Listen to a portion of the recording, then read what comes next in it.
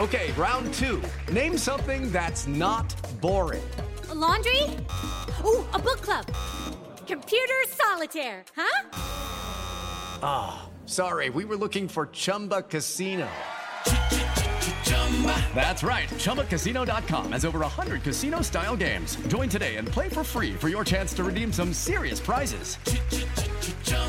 ChumbaCasino.com. No purchase necessary. Void where prohibited by law. 18+. Terms and conditions apply. See website for details. Welcome to From Beneath the Hollywood Sign. If you love old movies, Hollywood history, or the golden age of filmmaking, you've come to the right place. This is the podcast that talks about amazing stories of Tinseltown from another era and fascinating conversations with writer-producer Steve Cubine and actress-writer Nan McNamara. So, Steve, did Ava Gardner and Howard Hughes have a good relationship? Well, they did until he dislocated her jaw. What? Well, don't worry. She hit him back with an ashtray. From Beneath the Hollywood Sign is the gin joint for you.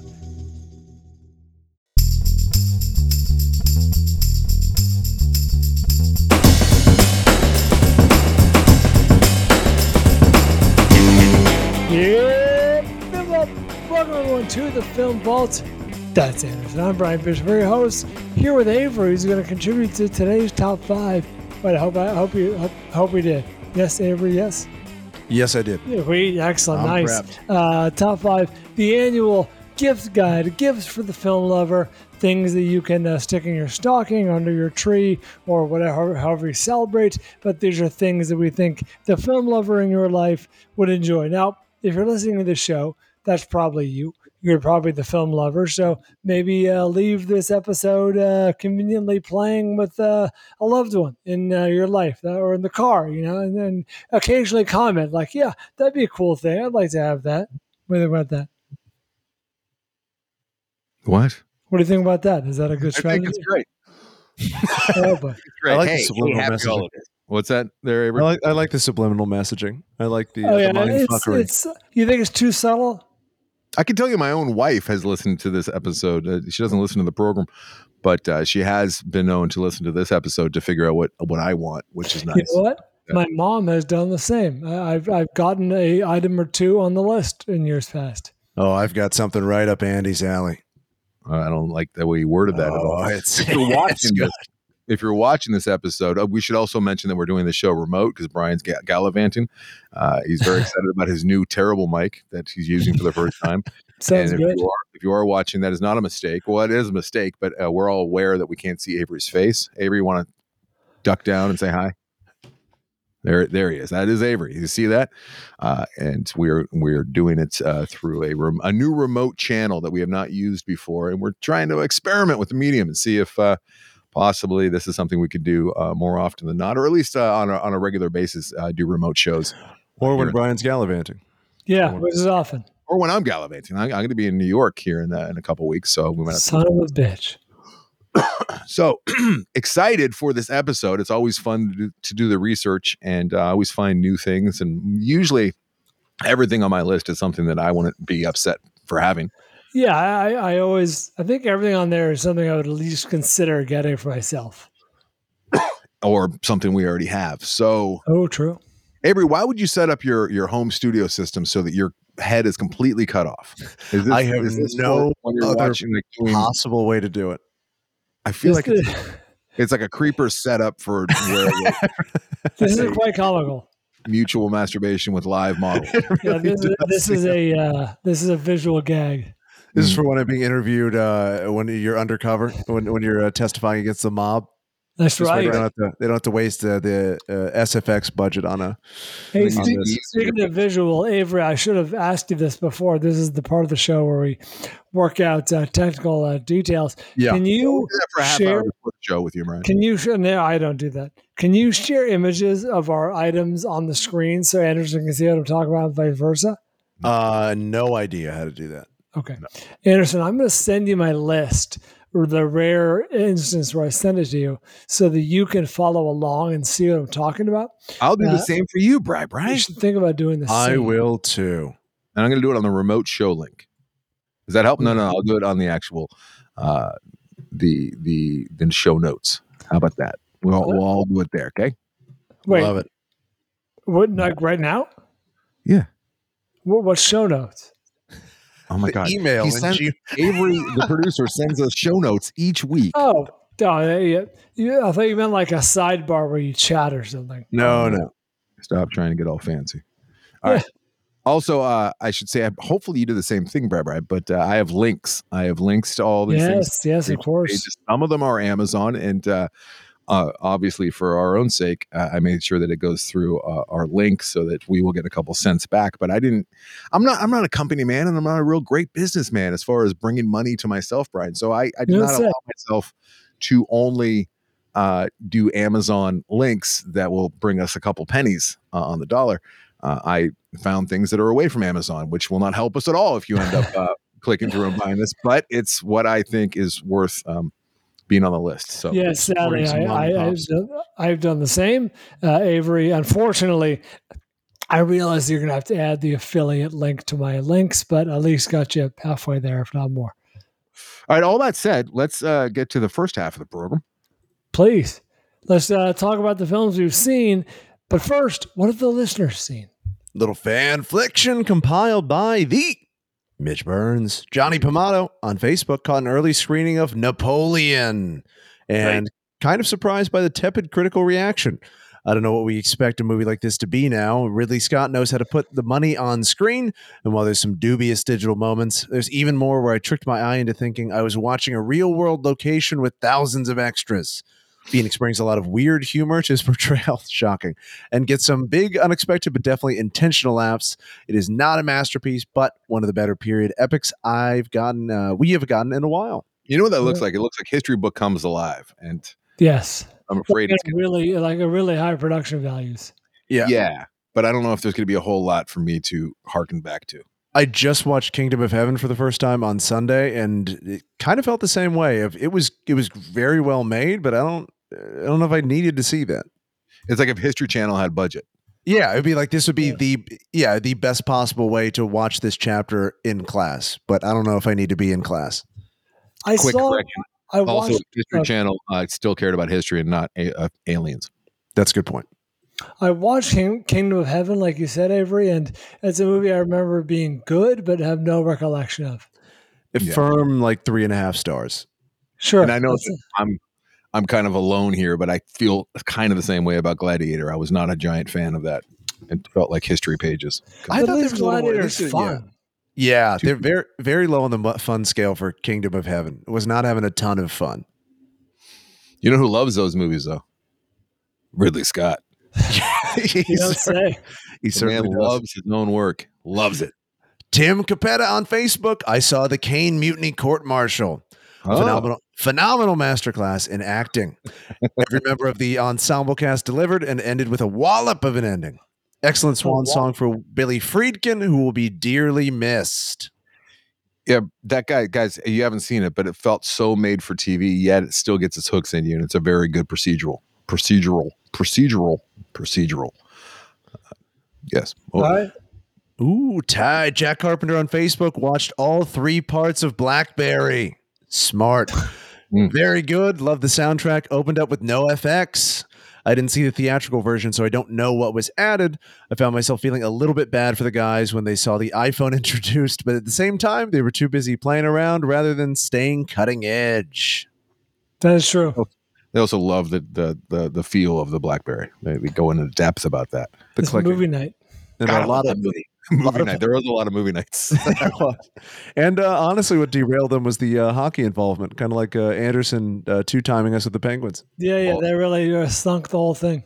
This Hey, if I never the told film you vault's guys downfall. that I was listening to that Penguin game a couple weeks ago while doing the show, you would have had no idea. I would have thought something was up, like you were distracted. You're having existential crises. No, that's an absolute lie, Brian. You had no idea until I mentioned it. I might be doing it right now. Who knows? Yeah. A.E. Pena on Instagram. The Holdovers was another AP masterpiece. Might be Giamatti's best performance to date. I agree. AP is good. AP's use of alcohol in movies is superior. Nebraska and Sideways are also great examples. Took my team. I'm sorry. I love the use of superior there. It's not superior to anything, just simply superior. It is simply best in class. Took my teen son and he loved it too. That kid was great. Bought it the whole time.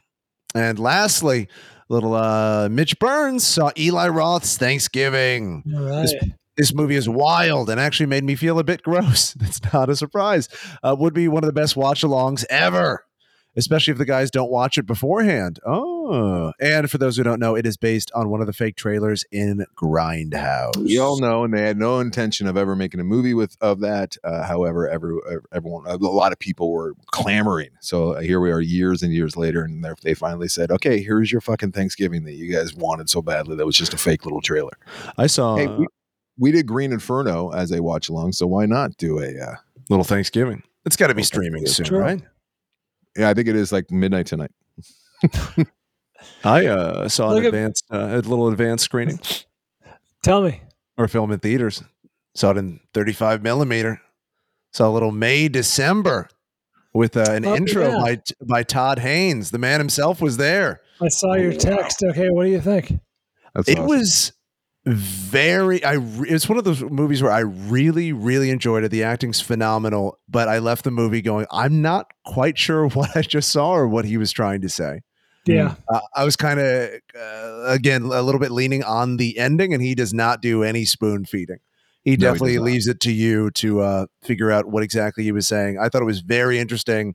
A bit of a throwback with the score to sort of the 80s and 90s, like sex thrillers, like Fatal Attraction, that sort of thing. He's definitely poking fun at that a bit. But I found it very enjoyable. And like I said, the acting was phenomenal. You got Julian Moore, Natalie Portman, excellent. And the kid, I think it's Charles Melton. He's become Charlton Heston in my head, whatever I think about. Sorry, what? The name, he's Charles Melton, but whenever I see his name, I think Charlton Heston. Okay. He was also phenomenal. I think he would know him from Riverdale, Brian. I'm sure Christie's probably subjected you to that. Sure. To be clear, this is not Charlton Heston. It is not. It's Charles Melton, and I think that should be on Netflix. It is not Charles Nelson Riley?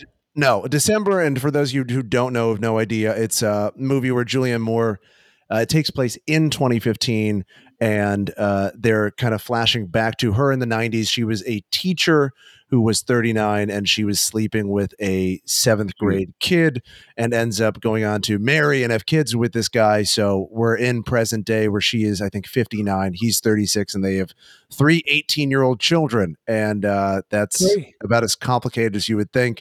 And Natalie Portman is an actress who is coming to interview her and shadow her and ultimately play her on screen. So there's a lot of art blending with life, and it gets messy, as you might imagine. So very enjoyable. Choose the scenery and great acting. And again, very curious once you guys see it, because I'm not sure what I saw exactly. Can I tell you, I'm very thankful that you actually made it to the screening, and I'm jealous, but I'm happy that you brought it to the show.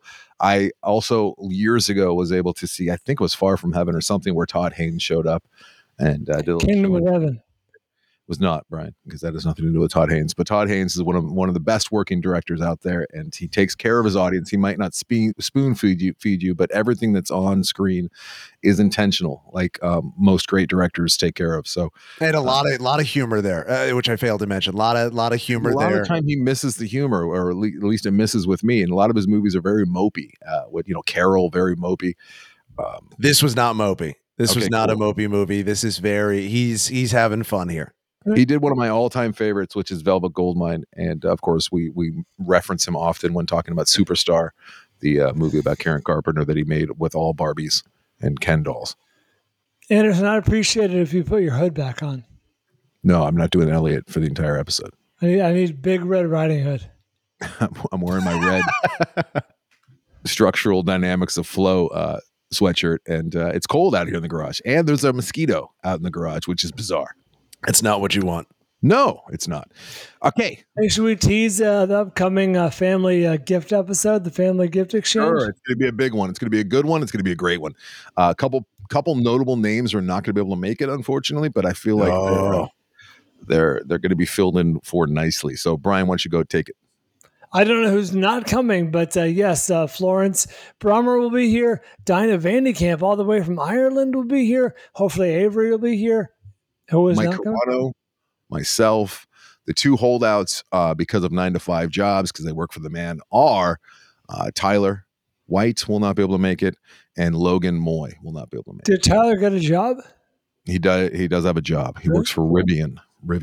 Oh, the truck company. Wow. He Nice. tweets for Rivian. So every day he's like, don't need gas, Rivian. Hashtag, what's gas? Yeah, you should have Hashtag put that plug on that shit repeat. in. They automatic tweet. They don't have to wake up to do it. And we're also going to be doing this live on tape from the one, the only Chateau Marmont. Oh, beautiful. Chateau Marmont. Christmas time at the Chateau Marmont. So yeah, more Chateau with Florence and Diana and Avery and Brian and Mike Carano and me, and it's going to be good. Ooh, It's gonna be good. might have Good to bring a time little all around. eggnog at the chateau. White Elephant. We'll have some eggnog. Oh, it's going to be a good time. Oh, no. All right, let's do a little flick fish home. Let's talk about the movies we've seen in the last week. Anderson, you and I are going to line up on 3 of these movies. We were assigned 2, and we saw a movie we had forgotten, well, I had forgotten, was coming out in theaters, but was very anticipated by me. Next Goal Wins. Wait a minute. Hold on. Wait, we need to go back. Oh, actually, you know what? We'll go back a second once we get to Sick of Myself. And I want to hear Avery's take on Dream Scenario because he's seen Dream Scenarios since last we saw him. Same writer and director. Yes, Brian. And I gather you saw Sick of Myself first. I heard something about that. Oh, wait, I'm not I sure gotta- that's entirely accurate. Brian never mentioned that. All right. For those of No, you following Avery, the you must podcast, not have been listening. No, I saw it first. All right. Okay.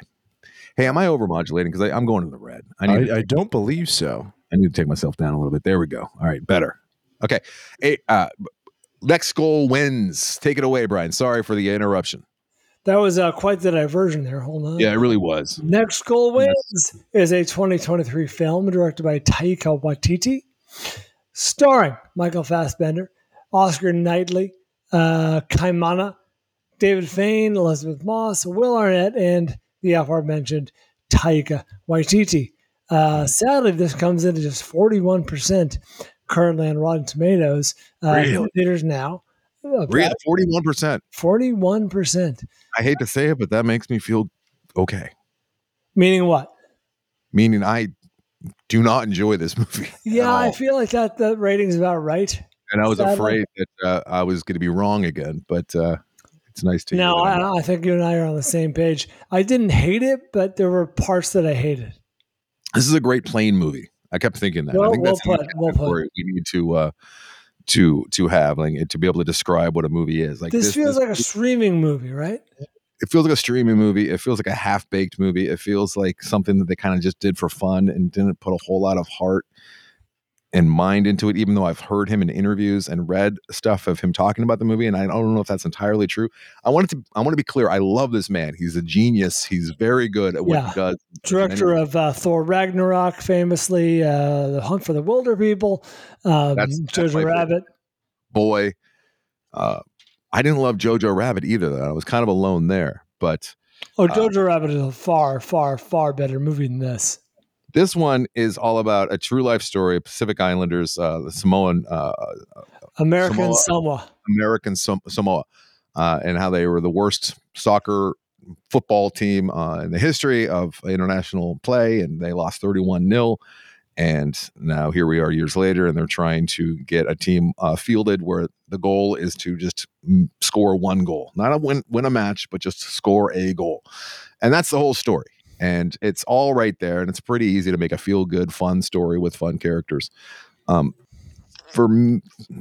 What I was not anticipating, even though it was Taika Waititi, was that it was going to be all buffoons throughout.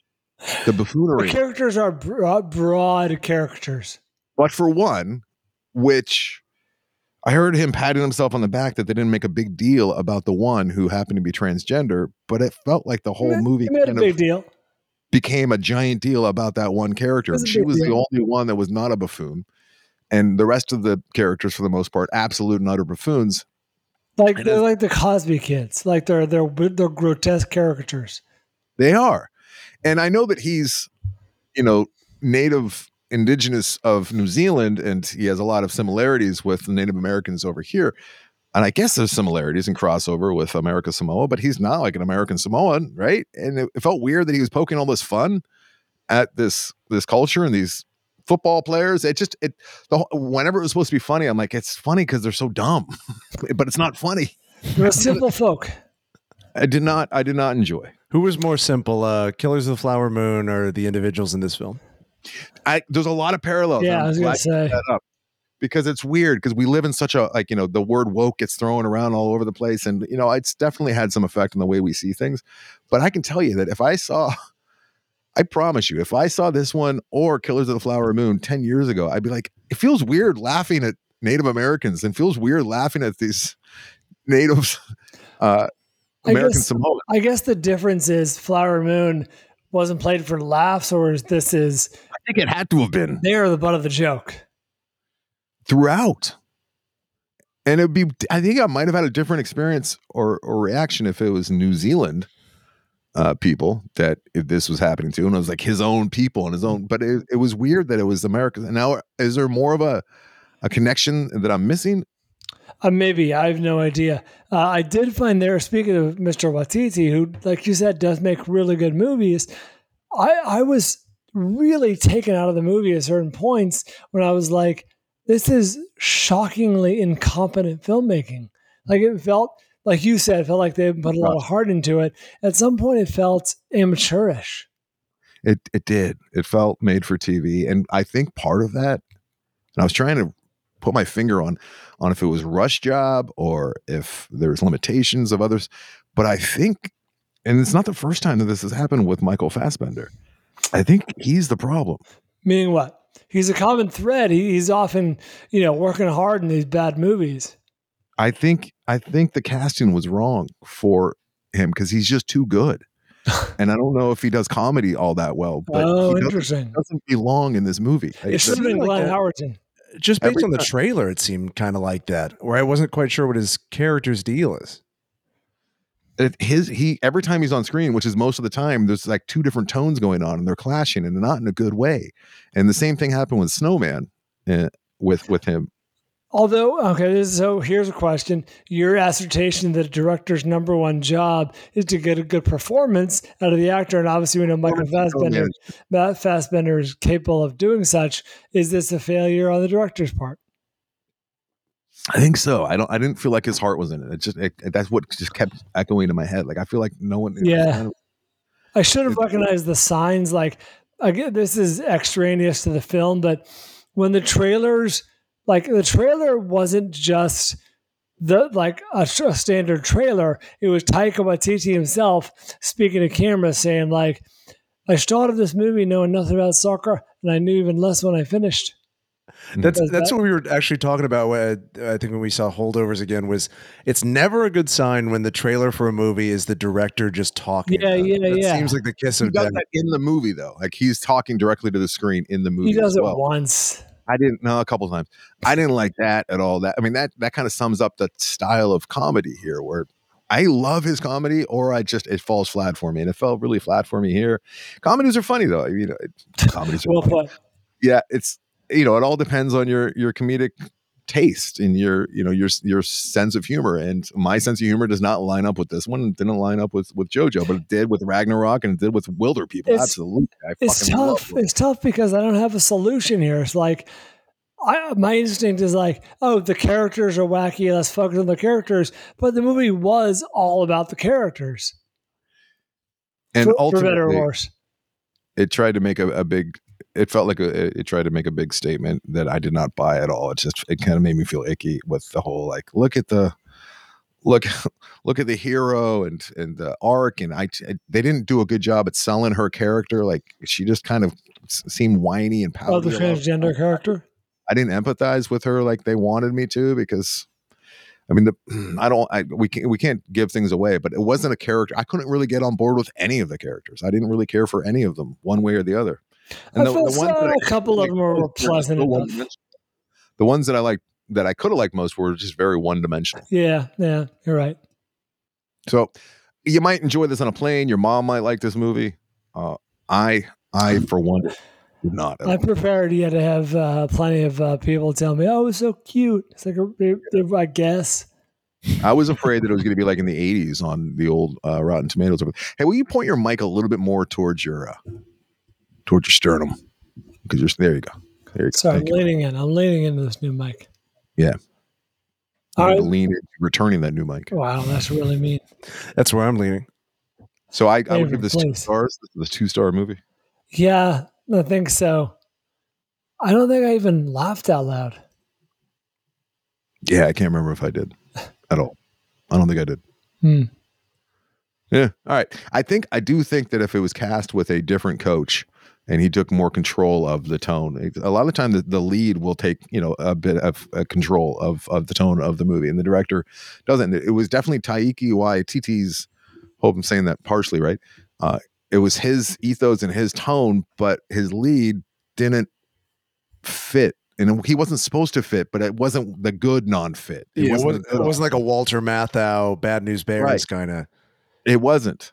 And Yeah, he wasn't cantankerous enough. And the whole thing was like they were really leaning on him. Supposed to be that he was supposed to be learning about how to keep his cool because he was an angry coach, which we've seen 100 times. And we saw it earlier this year with Champions with Woody Harrelson, right? And it just felt flimsy. And then like he would get really angry all the time, and all of a sudden, then you're like, oh yeah, that's what he was supposed to not be doing. And really, ultimately, the movie's about grief. The movie's about grief, which gets revealed later, about halfway through. But I don't really. And Elizabeth Moss, once again, like a great. She's in this, and she's completely like just buried. She has nothing to do but drink a beer and kind of look at her ex-husband. That's all she can do. Yeah, it's weird. Like she has nothing to do. Like, why would she take this role? I guess she just likes Taiki. Credit where it's due. The reveal I actually liked. Maybe would have liked more of that. I don't know.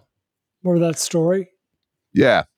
Because I think that's what the whole movie's centered around, right? Is grief and how you deal with grief. So, has Fassbender ever been funny in a role before?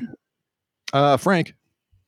So he's because I full disclosure, have not seen Frank. Is he? Watch Frank this Thanksgiving, man. You do yourself a favor. Franksgiving. I'll add that to the list. Franksgiving. Have a Franksgiving. Have a Franksgiving. White meat, dark meat. All will be franked. All right, let's move on. We're on the clock. Now I'm thinking, is it Fassbender ever funny? Frank. He's great. He is not funny in Frank. Yes, he is. He's all over the place. He plays a mentally ill character. You don't see his face at all, Avery, until maybe one. But he is underneath that paper mache head throughout the entire movie, and he's got a lot of energy. What is it? He's hypermanic, and he's got a lot of ideas and a lot of thoughts, and he's writing songs. And yeah, there's a lot of humor. Okay. A lot of humor there. Add it to the list. Are we taking a break? Yes. Oh, look at Brian calling the shots. I'm just asking questions over here. Break time. Coming up next, we got another listener assignment. No, 2 listener assignments come up after this. It's not black when it's blue, not me when it's you. Our bodies come in different shapes and sizes, so doesn't it make sense that our weight loss plans should too? That's the beauty of Noom. They build a personal plan that factors in dietary restrictions, medical issues, and other personal needs so your plan works for you. Noom doesn't restrict or shame when you want to treat yourself. Their flexible program focuses on progress instead of perfection. You don't have to give up carbs or anything. And with their daily lessons, you can learn something new about your food choices every day. After just a few days of using the app, I learned how to recognize cues for overeating and how to choose the right foods to feel full. Stay focused on what's important to you with Noom's psychology and biology-based approach. Sign up for your trial today at Noom.com. That's Noom.com.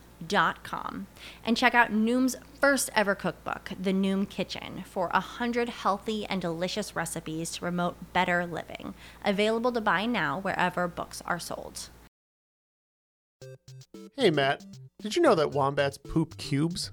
Nope, never heard that before. Did you know the unicorn is the national animal of Scotland, Ken? I didn't know, nor do I care. Neil, did you know that Liechtenstein is the only doubly landlocked country in Europe? Jeff, isn't that an American pop artist?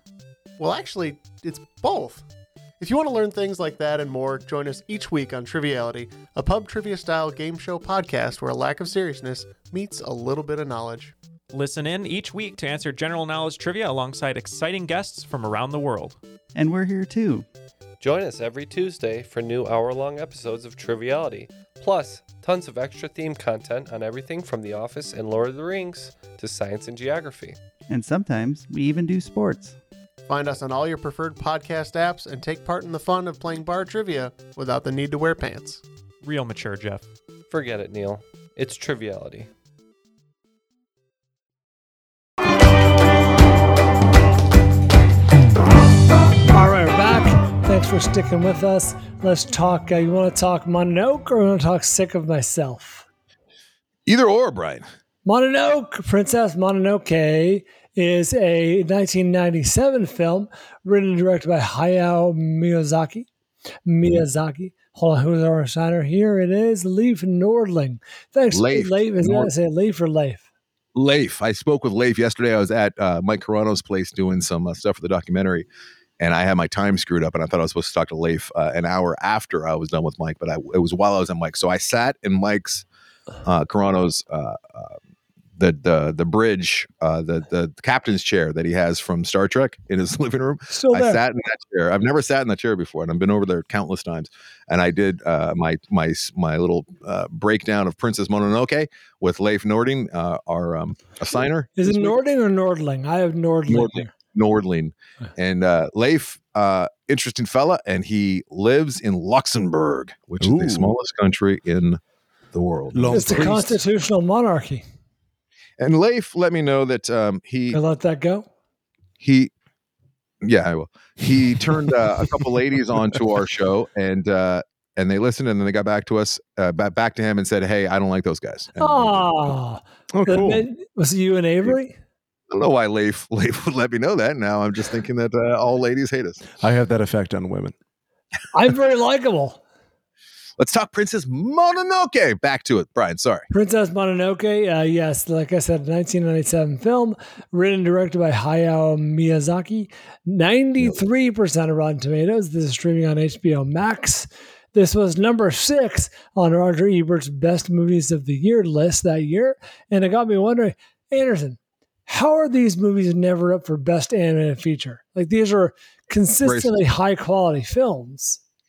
Yeah, I don't know. Maybe they don't even submit. I don't know. I don't know how that all works. But we're talking to Leif, who's he's fairly deeply steeped in the especially the Ghibli jib. I don't know. You covered all your bases. He likes both, and whether it's Ghibli or Ghibli, and he was pointing out some interesting facts that I hadn't really even thought about. But animation's huge over in Japan in their studios, and a lot of that has to do with space being so limited. They don't have a whole lot of space for giant sound stages and studios, production offices, and a lot of the time they will do the animation. And he also pointed out the fact that they dub after, so a lot of the time after, so a lot of the time the mouth doesn't line up with the Japanese subtitle either. Like it almost is a little bit better with the English. I watched the English dub here. I was told that was a good one to watch with Billy Bob Thornton. I don't think I had a choice. Just fired it up on Max and it gave me the English dub. Okay, well, you could have paid for the Japanese dub. I'm not going to do that. You don't want to do that with Akira, because it's a terrible, terrible dub. But this one, the dub... And Akira is unique in the fact that they did the voice recording before and animated to the voice recording. So it's accurate with the Japanese when they're speaking. Okay, they don't do that all the time. No, that's why it's pretty impressive seeing it. So, Princess Mononoke. People have been trying to get me to watch this for a long time, long before I actually bent the knee and decided that I was wrong, and that this style of animation is absolutely fantastic. This style of storytelling is great, and I've been turning my back on it for too long. It's been a couple of years now that we've been opening our hearts and our minds to this style, especially the Ghibli. Thanks to our listeners, our signers, we've gone down this road now a number of times, and I feel like I went from uneducated to semi-educated on this topic, so I feel like Miyazaki specifically, but this type of animation, this type of film, instantly recognizable. You know what it is, and especially Miyazaki, like you're going to get grotesque creatures, and I don't mean in a bad way. I just mean like bizarre, fantastical creatures that are a visual treat, I guess, to look at. It's a little Guillermo-esque in that way. It's a little grotesquerie. Bong Joon-ho, who did Parasite and all those movies. Bong Joon, Yeah, Korean. there you go. Yeah, it's similar in the sense he did the one with a few different creature movies. Oakjaw, So I right? saw. I should say that Oakjaw, for whatever reason, I couldn't avoid Spirited Away years and years ago, and that was up for best. Might have even won.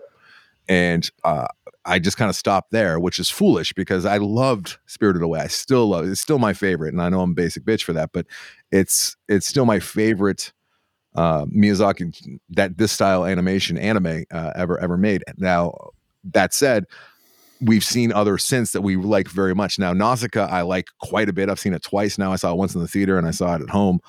Before that, I took Atticus to see it in the theater this last summer, and we've seen My Neighbor Totoro, and now Princess Mononoke. I was starting to say years ago, somebody sent me a Blu-ray DVD of Princess Mononoke. Oh my! And I didn't ever unwrap it or put it in. I will get to it eventually, and I just never did. Here we are. We finally got to it. Brian, why don't you set up a story for those who might not know, and let's try and sell it to people who might not have taken it away. The worst thing you could ask me to do in this show, Anderson, is recap the story of these movies, because I don't feel like the story is. It's the theme. Yeah, you're right. It's more about themes and ideas. But yes, he's not a prince, he's a warrior and a young man, teenager or whatever, 20 years old. And he lives in like a remote village, and they're attacked by these kind of parasitic kind of demons, like a demon, right? Who like infects him, and his hand starts to kind of dematerialize, like, oh, you're going to die. You've been bitten by the demon. And he has to go find, not Mononoke. She's the one. He finds the other one, the Minnie Driver character, and she's the queen or the princess of like a different village. Is it Iron City or Iron Town? Yeah, she represents humanity and humans, and not progress, humans and progress and technology. And let's point out this is set hundreds of years ago. Yeah, and he's got with where he was bit, it's got a bit of a venom type effect where it makes his arm extra strong. Yes, and the whole thing felt like venom too, because these in the beginning, it's the boars that get infected with these like wormy type black like slimy things that it's very grotesque, very gross. And he saves the village, and like Brian says, gets infected, but then it gives him great power where he could like shoot an arrow at his enemy and it decapitates him. And it is violent, because I rewatched this last week as well, because I hadn't seen this since I was 12, and I did not remember it being this violent. There's decapitation, there's dismemberment, and it's not like it's off screen or they shy away from the blood. It's fountains of blood from the decapitation. Avery, you'll be happy to know that I wrote down decapitations and dismemberments. Oh yeah, I think that's one of the reasons. And now I like this movie quite a bit. I don't know where you two land. It was very enjoyable. I enjoy it. Yeah, I think one of the reasons, and this is just a theory, I could be wrong, but I think one of the reasons why the audience is so large for this is because they do like his movies, they do like this style of animation, but they wanted more. It's same with like the people who like the spandex comic book movies and Marvel movies. Like a lot of them want like an R-rated version. They want more blood and guts and more adult themes, and this one delivers on those. You're not going to like this comparison, but it's kind of like Deadpool, where you get the superhero vibe, but there's more. It's more gratuitous. Because it's so similar. It's so very similar to Nausicaa, Princess of the Valley. Is that what Valley of the Wind. Valley of the Wind.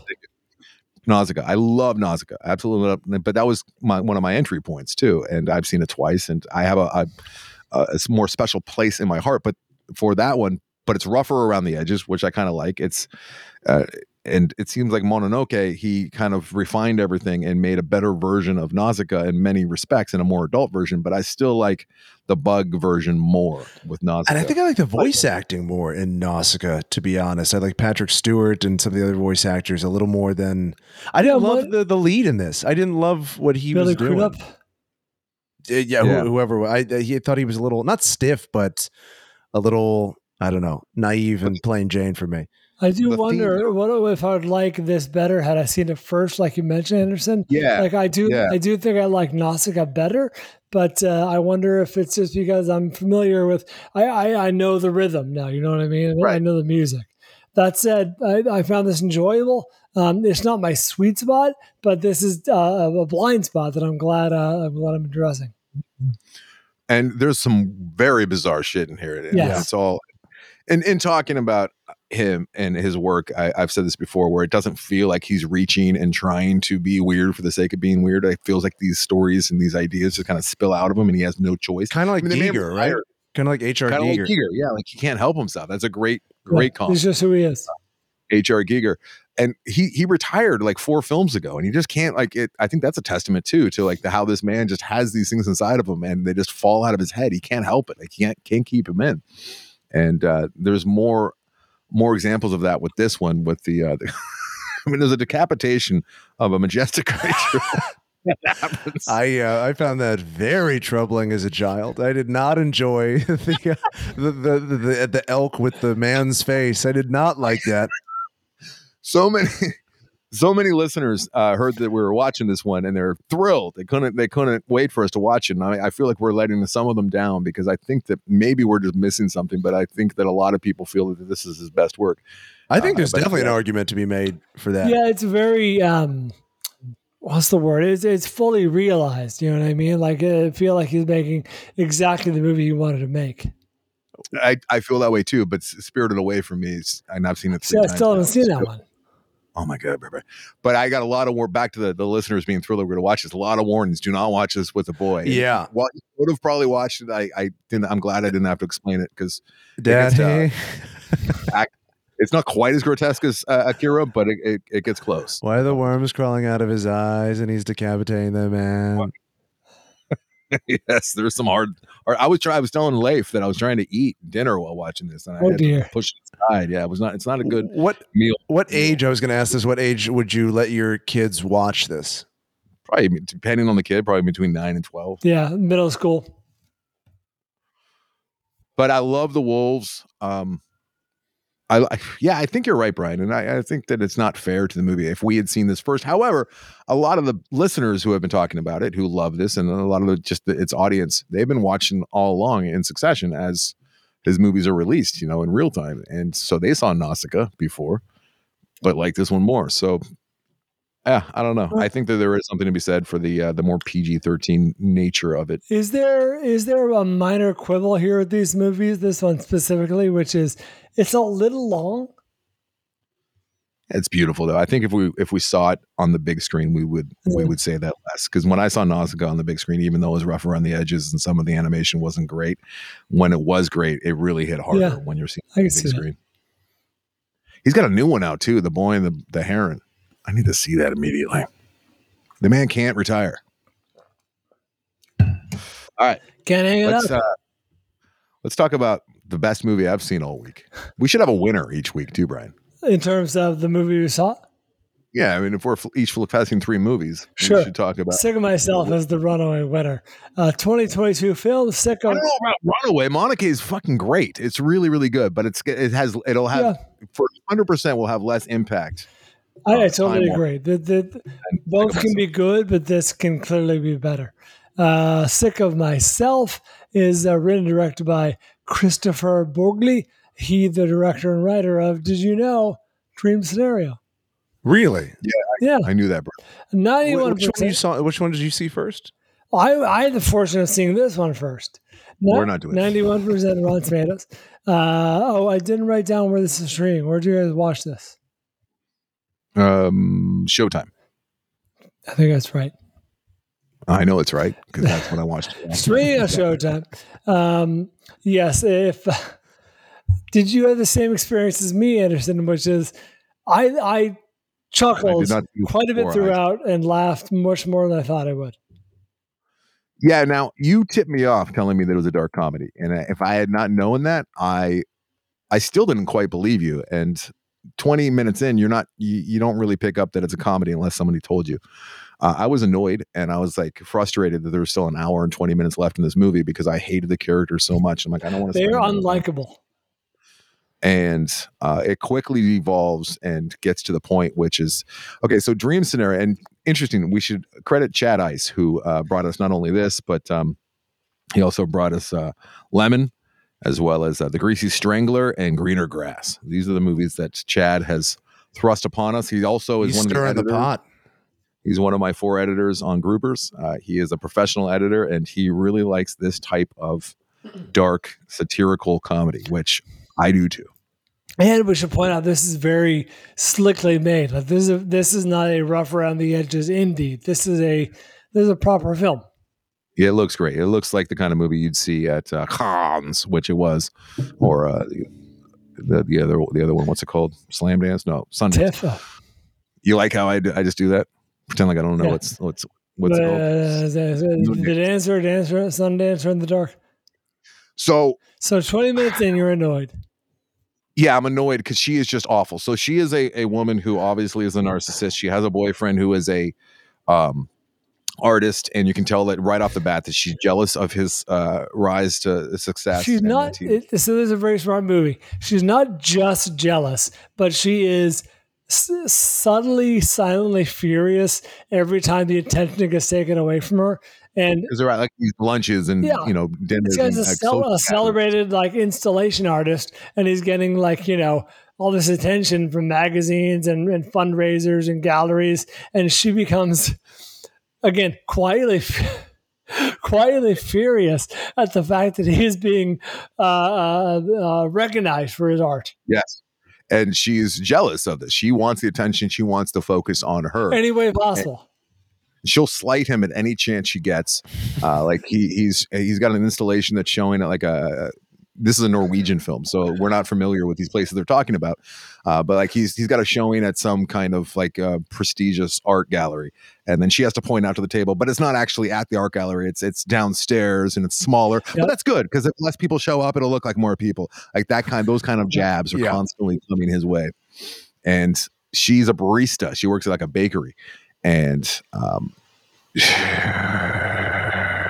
she is at the bakery, and a woman gets bit on the throat by a dog, Avery. That is quite a turn. The woman comes into the bakery calling for help, bleeding, gushing blood from the jugular. And she goes and gets blood all over her, and she helps the wounded woman down to the ground. And she kind of does the bare minimum, but the woman lives. And she gets covered in blood. And while she's like with this woman, and she just tells someone to call an ambulance, and now a lesser film. And if I was writing this, I was talking to Chad earlier today about this, it would have been really hard for me not to lean into that even more and have her seeing the news report on the radio, on the TV, and being upset that she wasn't more part of the story, or reading about it and getting upset that it was all about the woman who actually got bit by the dog and not about her. But they didn't do that. They just showed it from her lens. They slow played that because that does, in a way, happen later in the film. And she's talking to her, and you see her at other lunch dates and talking to her friends about it. And she's really pumping her tires, talking about how she was cool in the moment and she's so empathetic. So she took care of business. You're right. But they also back up a step because we get a taste of her psychosis when she walks all the way home, which we get the idea is not that close, in the blood-covered rags, like the apron over. That's right. And she loves the attention she's getting all the way home. And then she's upset that her boyfriend doesn't notice right away that she's covered in blood. And we've all done this to one extent or another, where, like, especially when we're little kids and we get cut and we're like excited to talk about our new wound or our new injury, right? Because you get the attention a little bit of. But when you become an adult, you don't do that. And we see her, Avery, come into her boyfriend, into her house where her boyfriend lives, and he's like at the computer, he's not paying attention, and she's like prepping herself so that he can see, and you can see her like completely like of right mind, normal, and not shaking at all, kind of like getting ready, like in the hall. It's a great shot where we can see him and we can see her, but he can't see her yet. And then when he does see her, like, she just acts as though she's all traumatized. Of course, and, she's loving the sympathy and the attention she's getting. So that's the inciting incident. Yeah, it's also a bit of red herring because that has nothing to do with the rest of the movie, but it sets her off on her journey of like this dopamine hit of like, oh, I'm being paid attention to. Yes. And that seems to be a consistent theme with him. Yeah, I was going to say there was some crossover with Nick Cage's character in huge crossovers. Huge. So with this one, he's attacking victimhood, which I would not have the balls to do. I love that he's doing this here. And I think he cast it and wrote it very wisely and making it like a Karen type character almost, so that you can be annoyed with her. But if you misstep while attacking victimhood at all, especially today, like you could get fucked. So like, let me address that, Anderson. I agree with you. Let me jump ahead. I'm not going to give away too much because I'll simply ask you this: peanut allergy. I think, and I think we can leave it at that. What? The peanut allergy? No. Okay. Well, we can mention that in the film. There is a minor character, a disabled character, who is played for laughs at a certain point, like 2/3 of the way through the film. Her only job is to provide comic relief at the expense of her disability. Did you find the butt of the joke? Oh, you watched this whole thing, yeah? No, I didn't see it. Okay. So yeah, she is the butt of the joke simply because of her disability. I mean, I guess there's some, so if I'm going to be fair, the filmmaker is sort of, taking the piss out of the going out of your way to look so accepting and so inclusive. But the actions of this character are pure broad comedy. I laughed a lot, really hard at that. Anderson, did you find it to be victim shaming in a way, like that's not appropriate, or did you have a good? I think it's borderline. I think it's definitely borderline. Good. Well, good. Then that's probably the intended reaction. Yeah. I laughed a lot. That was very funny. I was never offended at any point. The people that would be offended would never be able to see this anyways. That's a really good point. Which is offensive in itself.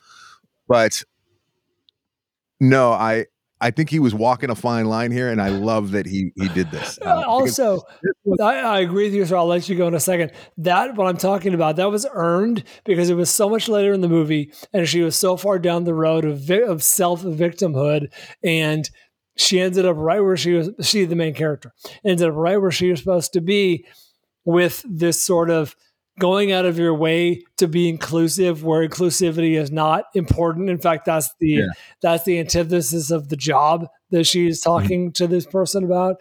So to me, it was brilliant. I thought it was really well done. Very, very smart. Less ideas than dream scenario. It's hard to talk about one and not the other. What's interesting too is Chad Ice just happened to assign us this one, not knowing the dream scenario was connected and the dream scenario was coming out. Yeah. Yeah. Happy accident. He didn't know it was the same director? He wasn't aware that dream scenario was, dream scenario was not yet on his radar. Happy coincidence. Happy coincidence. Yeah. Both of these movies are getting US releases this year, which gives me an idea that I might have a co-spot for both on the Vaulties. They're both very related. So with this one, it's attacking victimhood. With Dream Scenario, it's attacking all sorts of things, but mainly cancel culture, I guess. Yeah. Cancel culture, and then just internet celebrity as well. And they both, yes, Avery nailed it. They both had that sort of thirst for being acknowledged, recognition, being acknowledged, being recognized for whatever, maybe nothing.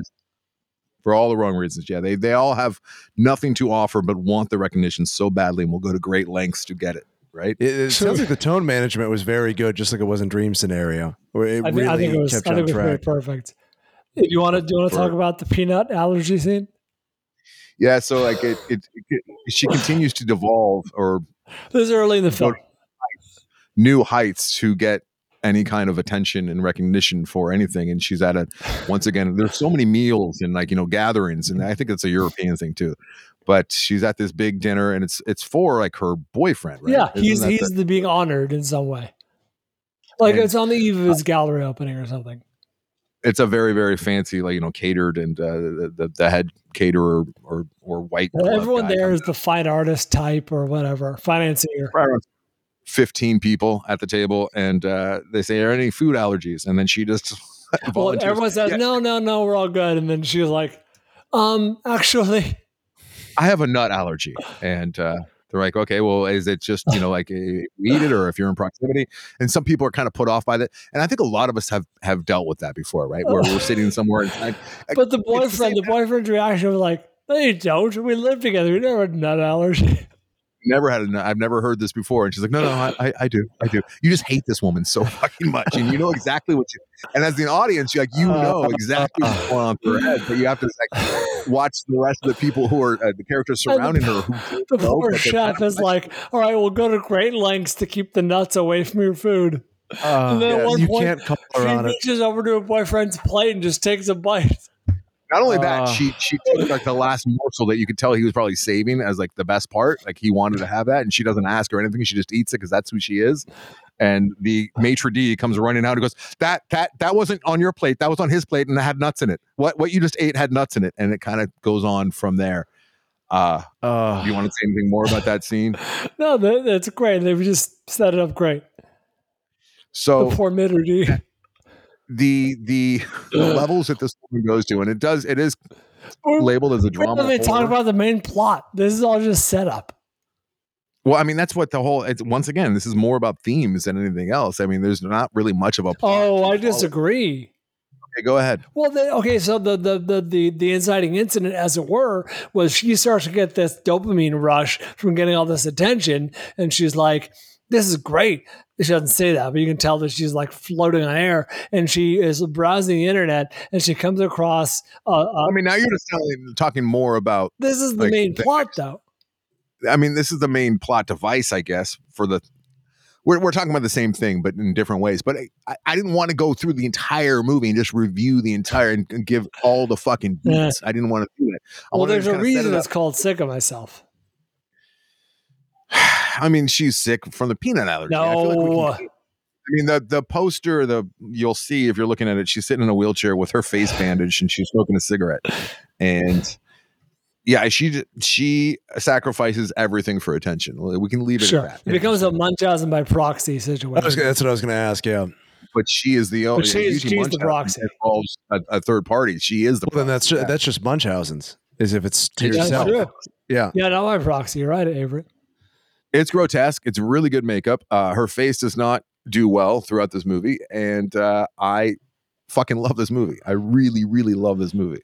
I enjoyed it too. Yeah, this is one of the best listener assignments we've had. And if it's truly getting released in the U.S. this year, which seems weird. No, it already has. Oh, it already has. Yeah, might find its way to the Vaulties. I mean, it was at the Cleveland Film Festival this year, so I couldn't find on IMDb when it actually got internet release in the US, but I mean it was showing at US festivals this year. It got a release, I guess, in the Netherlands last year or Norway last year. I enjoyed Dream Scenario quite a bit, and this to me was even better. I don't know I don't know which one I like more. They're both both good. Both very subtle. They got that that vibe of the what's the one where they remade it for the States? It didn't work though. Where it starts with an F. Is it Force Majeure that you're thinking of? Force Majeure. Thank you. Yes, it's got the same ethos as Force Majeure, but this one is better. It's got a lot more going on. Yeah. Whereas Force Majeure had a great opening and premise, and then just kind of evolved into sitting around and talking and crying. This movie has momentum. You could tell Force Majeure had a great germ of an idea, but it didn't have great follow up. And then Christopher Borgli, the director of this one and writer, and he did both of them. He's actually in this one as well as he plays the director of the fashion shoot towards the end. Oh, with the ball cap, or I think that was a great scene. It's a Gilligan hat. That was a great scene. I enjoyed Dream Scenario. I quite enjoyed it. This is just as good, if not better. Yeah, I saw it recently. I had and I was texting you guys about this. I had kind of a weird viewing experience where Nicolas Cage is a dead ringer for one of my best friend's dads since childhood. Like just in his mannerisms, his beard, the way he acts. So I had a very hard time separating the two, and it was kind of added to the surrealness of imagining my friend's dad being this individual, and sort of added to the weird, disturbing, sort of ethereal nature of it. I really liked it. I really liked what it was saying. And I was also saying it's one of the rare times that a filmmaker can make scat humor work for me. Normally I'm completely out, but his interaction with some fans involving scat humor, I found very, very honest and very, very amusing. But Yeah, it was very enjoyable. I really liked where it went. I liked, the way it devolves, and I think the less you know about it, the better. Because Dream there's a lot scenario of or this? a dream scenario. I thought there were a lot of Oh. enjoyable twists and turns, and Yeah, I also this is a similar structure. and Michael Cera I found very enjoyable. His angle on it, great. and Dreamhouse is very Avery. oh God, Dreamhouse made me want to just kill myself. Oh, Watch both of these movies, guys. If you like our I'm sorry to derail and then not be able to think about. I had to watch it. We had no power here last night until around 11 o'clock at night. So no. I ended up watching this very, very late at night last night, sick of myself. But yeah, if you like our sensibilities for dark humor, both of these are worth a watch. yeah, like the Dinner in Americas of the world, or just the dark kind of. This is the rare movie. You're right, Avery, but this is the rare movie that's a dark comedy that Anders and I kind of line up on, which is we both appreciate the dark humor. And we should warn you though that Sick of Myself is grotesque. Like it's hard to watch. Yeah, there's ickiness. It has a little. If you saw Raw and you liked Raw, it has a little bit of that body horror in there, but not quite. Played as for much. Laughs, right? But played for laughs, yeah. At one point, Avery, I'll just say there's an article written about our main character and her plight, and she is so excited to read it. She goes to get the newspaper, and the story's been bumped for like a school shooting. She's devastated. She's so mad. This is such a great dark. I mean, there's no jokes, which I love. I love the kind of dark comedy where they don't have it's all any. situational. There's no setup punchline. Yeah. Yeah, highly recommend it. Could they remake this for United States? Could they make it? If they did it smart, yeah, totally. There's enough. Like Amy Schumer would be great in this, right? The sort of piece of shit, but she acknowledges you. You know what they would do though? They would change it to like something, just shaving your head or something. I don't think they go for the full Monty. I don't think they go for the full face. Well, it's kind of what you always say with Another Round, right? Where that's not how the U.S. version would have gone. No, not at all. There would have been rehab. Yeah, I would like to think they could, but it'd be screwed up in some way. All right. Well, thank you very much, Chad, Chad, for bringing this to us. And it was a happy accident. Timing was perfect with us watching this, and then watching Dream Scenario and Brian's situation, whereas with the reverse for myself. But Sick of Myself. Sick of Myself. Orgley. Coming up next, we will give you the gifts you need for this holiday season after this. True. Don't you think I'm looking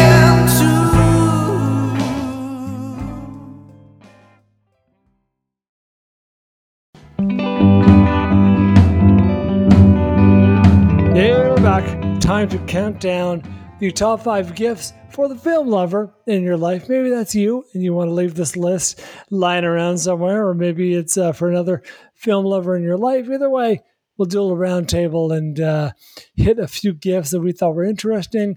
Maybe we would like to have ourselves. Who wants to start? Who wants to start? I'll start just because somebody has to, right? All right. So, how do you feel about your this year's batch? Not good. Not good? Not good at all. What? I can't tell. No, actually, you know what? I mean to ask you. I realized that as I was looking back on years past, I was in a hospital very sick for last year's Black Friday episode. Did you and Avery ever read my list, or did that just disappear into nothing? I don't fucking know. What a weird question. No, because I didn't repeat anything, but I was thinking about it. But I was like, oh, that could have been last. Oh, you want to make sure that it was represented. I'm sure that we read your list. If you gave us your list, I can't remember that at all, Brian. But all right, let's just kick it off. I feel good about my list this year. I would like all of these things, not asking you guys to get them for me, but if my wife is listening, any of these would be good. However, just don't listen to this part, honey, because it's a little bit conniving. All right. So my number 5, this is the only one that's, I guess, a little bit creative and for the wrong reasons. But let's say you're in a relationship, guys or girls, and you love movies. And your partner does not like movies, or they tell you that they like to watch TV more than movies, which there's a lot of people out there that are like that, or they only like to watch documentaries, right? And you want them to have a movie night with you. Well, you can get them for Christmas. So if you're listening, You can get them for the holidays. The Kirao, I've got fucking names these days, but it's Keraoo, and it's a personalized blanket. All right, for girls. It's only for girls. And it's called "This Is My Movie Watching Blanket," and you have a little picture of a woman on there, and you can change the skin tone to make them look more like your lady, and you can even put their name on it. You can personalize it. They cost $20 on Amazon, and you can be like, "Here you go, honey. That's nice For watching movies for our movie night that we're going to do, hopefully, because I would like to do." Oh, and then night you with rope her in with a It's a special throw blanket. blanket. Genius. It's got a little caricature of what I assume you can personalize, like you said, to be close to your partner. Right. Oh, So then that's then you called- can guilt her into watching. Yeah, like, why are you using your movie night blanket for watching TV? That's not what I got it for you for. And apparently they're very comfy. That and one nice, could be Jillian. Yeah, that could absolutely look like Jillian if I were to. I don't even have to change it that much. Just change her hair color. All right, so that's my, Well, my there's a number 5. redhead But up once there, again, is what I'm saying.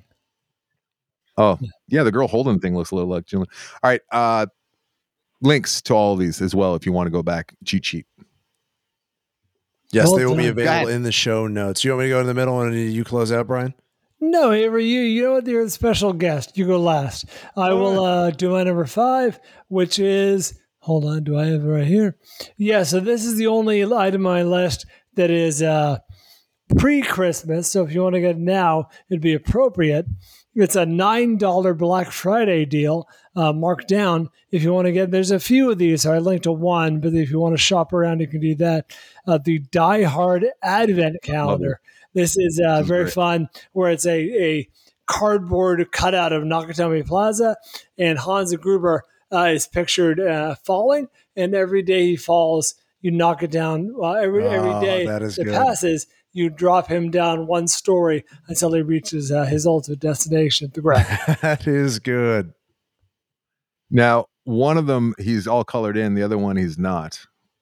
Yeah, there's a colored it few. There's a yourself? few variety out there. I linked to what I thought was I linked to the best price, the $9.99 Black Friday deal. But there are others out there. And then, did they miss an opportunity where when he gets to the bottom, you could flip him around and he's like all crumpled and broken? Oh, and bloody? interesting. Yeah, I have That's no Christmas idea. Day. I don't know if it articulates. You get to color him in. Yay, mommy, he's dead and crumpled. You hand out he's the red squished. Sharpies. Happy birthday, Jesus. Can we watch Midsommar tonight to see another version of this? Okay. Very good. All right, $10 on Amazon. Avery, what's your number 5? So my number 5, the way I did it was least expensive to most expensive. Mine are generally not that expensive. Oh, which I felt Avery, fitting. did you send a list? I'm sorry. Is it? I'm not saying I thought you I did. sent my list. So you should be able to His pull number it up. 1 is something that's been on my list in years past. His number 5. I should say. Yeah. So, for me, it felt fitting as a man who's currently unemployed to go with maybe more affordable gifts. You know, if you're not flush with cash, here's some options. Still a movie lover. First one is a great stocking stuffer. These are VHS inspired mini magnets for your fridge. Nice. I believe all the ones that I found are horror themed, and whoever did it did a really great job. They're probably about the size of, I don't know, maybe a postage stamp, probably a little bigger than that, maybe the size of your thumb.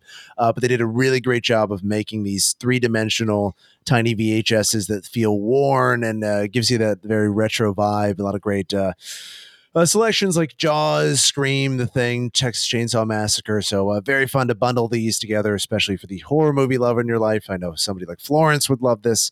So yeah, they're like $5 a pop. So something great to buy a couple of those, throw them in a stocking. A lot of the ones that I did stumble across, a lot of the gifts are horror themed. And I think we've recognized that in years past too, that horror gets a whole lot of gift giving vibes and love. And they're more readily available than other genres. Yeah, and very conducive to that sort of thing because it's all, in line. Nice. I have one towards the top of my list that is very horror. It's horror themed, and I'm not much of a horror guy, but I just love. We'll get there when I get to number 2. So, number 4. Avery, me, real quick, I do not appear to have your list. Can you send it to me, please? What? No, it's in this thread. I can see you on it. Should be in the show notes. I'll send it directly to Bri so he feels special. I don't see it in the show notes. I don't see it. Yeah, maybe you just sent it just to me. You might have done that because I sent my list just to you originally. It's possible. I see Brian's number one now. This is a problem, Brian. I don't like your number one at all. Swirling. Okay. Go back to my list. Number 4 for me, you got to get this one through the Academy Museum store, which I've never perused before this year. But I have one of these, not exactly like this, but this is a modernist praxinoscope zoetrope, essentially. That's what I've always called them. That's what I learned that they were called in film school. This might be, it's slightly different. Actually, it is this one works like it. But it's really cool. And it's before they had the 24 frames a second, before they had cinema, they would show these and have these, and you could actually see little cartoons moving about. And this one is very nicely designed, and it would look good just sitting on a desk if you have room on your desk or on a shelf. And then if you would like to make it move, the example that they have on there is the horse going in circles, but there's different inlays that you can put in there, and it's a nice artistic piece. $93 if you're a museum member, which I believe Brian is. He used to brag about that. It's been a while. I canceled it. Oh, did you? Just in time for the holidays, damn it. You can't get it for the price of $83.70. Check out the modernist praxinoscope, which is very nice. Very nice indeed. I would, if I had room in my house, which I do not, or room on my desk, which I do not, I would be very happy to get something like this. Like if I had an office or something like that. It's a classy movie gift. It's good stuff. Praxinoscope animation spinner. That's a very cool piece. It looks like a lamp. I mean, from a distance, you know what I mean? You got up close and you're like, oh, this is a real thing I can use and look at and play with. It's a conversations piece, Brian. There you go. Oh, yeah. What is that? Well, I'll show you what that is. I bet you wonder what that is. Step right up. Or if it was your dad, what do you think that is? Yeah. Then I'd say, well, it's that right there, Dad, is a praxinoscope animation spinner. Not really. You're close. Believe me, you're close. Never once did he say that's right. I don't think I ever heard once. That's right. That's right, Andy.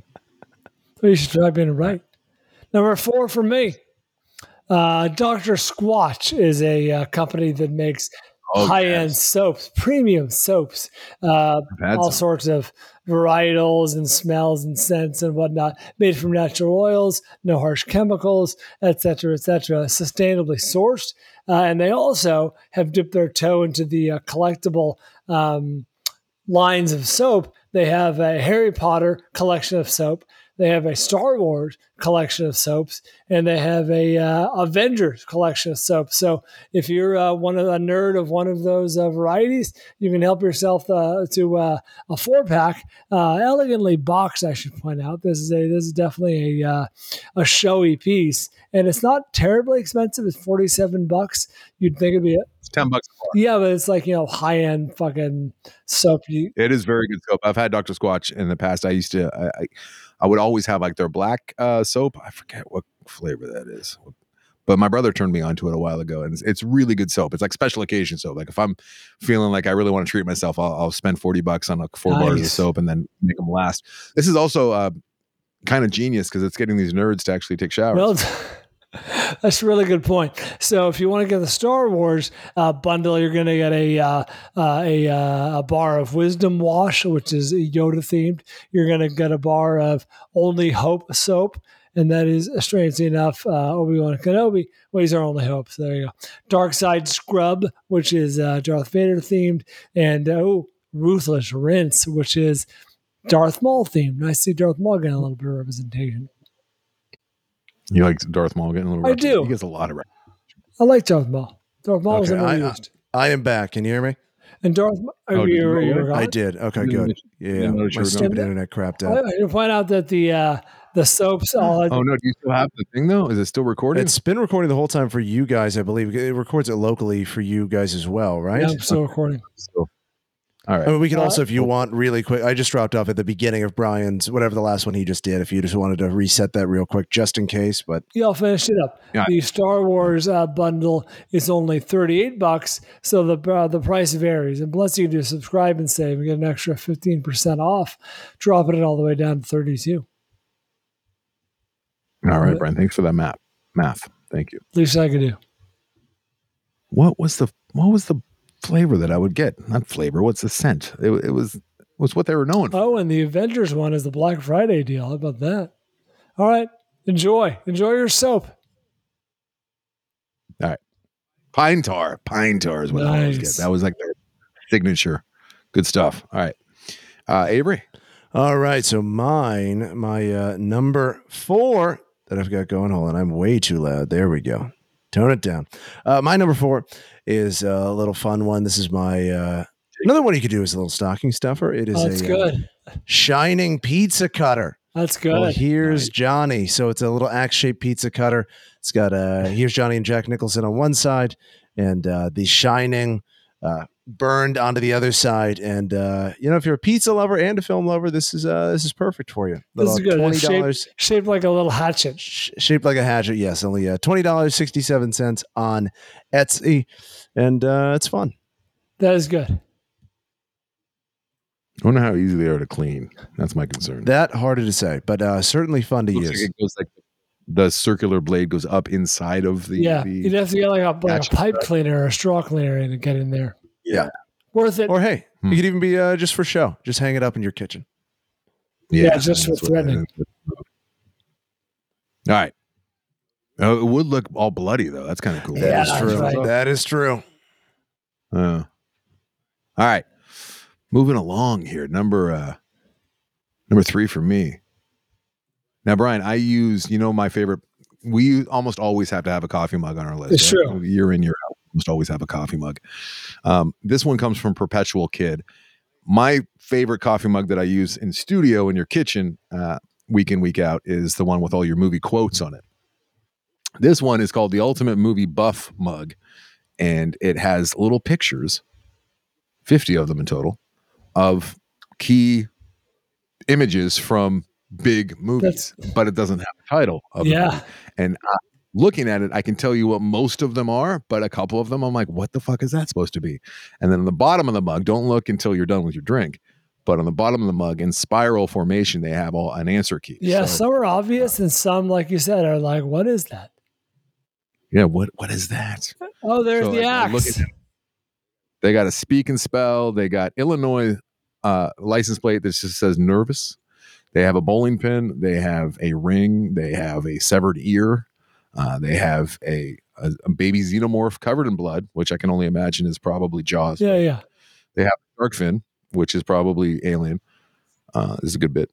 And then they have an idol, which is probably Star Wars. They have the milkshake, which has a $5 price tag. You know what that is? I was in a Jaws, but you already spoiled that one. Wait, do you know what number 40 is? Detroit Police. 40. Oh yeah. 40. Do you know? You know it? It's a little dystopian future.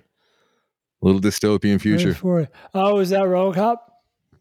RoboCop, Ed 209's Nemesis. All right. So yes, I love this mug. Perpetual Kid. I have a link to it there. It's not on Amazon, but it's $14.99. It's solid.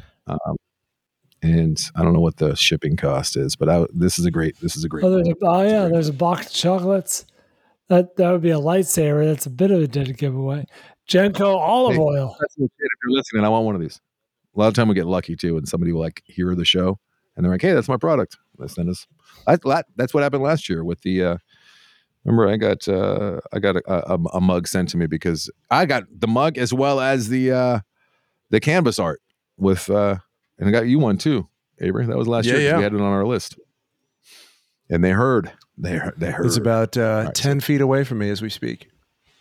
It's good stuff. Do you think that number 23 is Die Hard? And do you think 25 is Jurassic Park? You're looking at... Now look at the third image down. 23. This is terrible pause. This is extremely good pause. It's two bloody footprints. No, I don't think that's Die Hard. I think that might be. Oh, is that? Oh, it's Passion of the Christ. Is it? It could be. It's Yeah. well, I don't if know. you can't be Die Hard, I'm gonna say Die Hard. And 25, is that Jurassic Park? That is very clever. You know what? I was. This is terrible pod. We should never do this again. Oh, I think it might be Die Hard. You might be right. I was going to say Freddy. Nightmare on Elm Street. Oh no, the one up top is good. It's number 8, I think. All right, let's go. Oh no, number 11 is Jurassic Park. Okay, that's good pod having Brian guess something no one can see. Number 8 is the Golden Idol. What is 34? Okay, Brian, let's go. What is the backpack? This is a preview of what your life will be like if you buy this for the office. That's right. Is it? Oh, the answer key. So when you're cleaning it at the sink, they're like, "What is 42? Is that?" At 30. 34 is kind of cut off, so I can't see it. Now you're ruining me, Brian. All right, you're ruining the show too. It looks like it says Scarface, but there's no way it's Scarface. Oh wait, is it? Okay, let's go. What's your guess? Stand By Me. What's your guess? Stand By Me. Oh yeah, that's a good call. It's not. I like that Brian has sucked you into this terrible game. I know. You keep trying to leave, and then he just reels you back in. I need this. It's so frustrating, because I'm on the picture and I'm scrolling over to try and see what. Well, the it's answer about is, movies, and you need to be right, but you also want to do good pod, and the two things are in direct opposition. Okay, 25 is a glass of milk, Anderson. Okay, that's Clockwork Orange. Let's go. No, I just gotta see one more, and we're done. 23. I just need to finish the mug. 23 is Die Hard. Good. I feel good about that. All right, let's move on. You're right though. What is the backpack? It could be Stand By Me. What is the one right above it? The origami. Oh, that's Blade Runner. The new Blade Runner. No, it's the old Blade Runner. It's the fucking origami piece. Come on. Was it gray? You like a that? Blade Runner. I don't remember it looking like that. Okay, let's go. What's 24? That is a look. What is 24 though? Look at it. Okay, let's move on. We're running out of time. Oh, I know what 24 is because I just looked it up. And I wouldn't have gotten that. I just saw that movie recently. So some of them are harder than others. Which one is 24? Goonies. All right, let's go. Oh, Goonies sucks. Oh God, Brian, it's like reflexive. It's a reflexive reaction. All right, let's move it. What's your next? Move it along. I want to look at that mug again.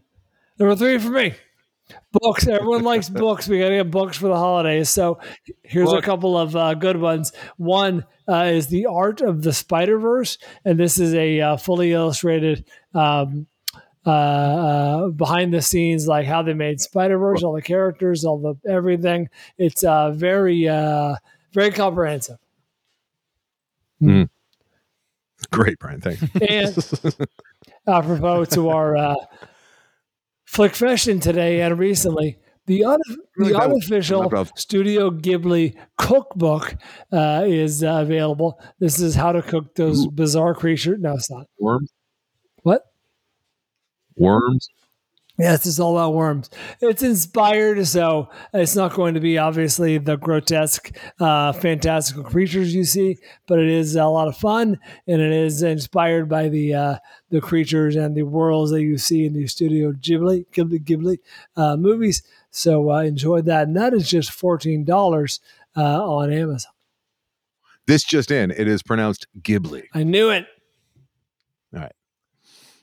Go ahead, Avery, and then we got to take a quick breaker. My number 3 is pretty good. It's $19.86. It is another great thing that you can put on your desk at the office. It's very fun. It is the music box that plays the theme from Jurassic Park. Nice. It's wood carved and embossed, all that good stuff. And it's plays the little theme that you hear in the movie, because I believe there's a music box in the movie that they play. It's very peaceful, very soothing, and a little fun thing to brighten your day at the office. That's what John Williams. Right? That's a nice looking little piece.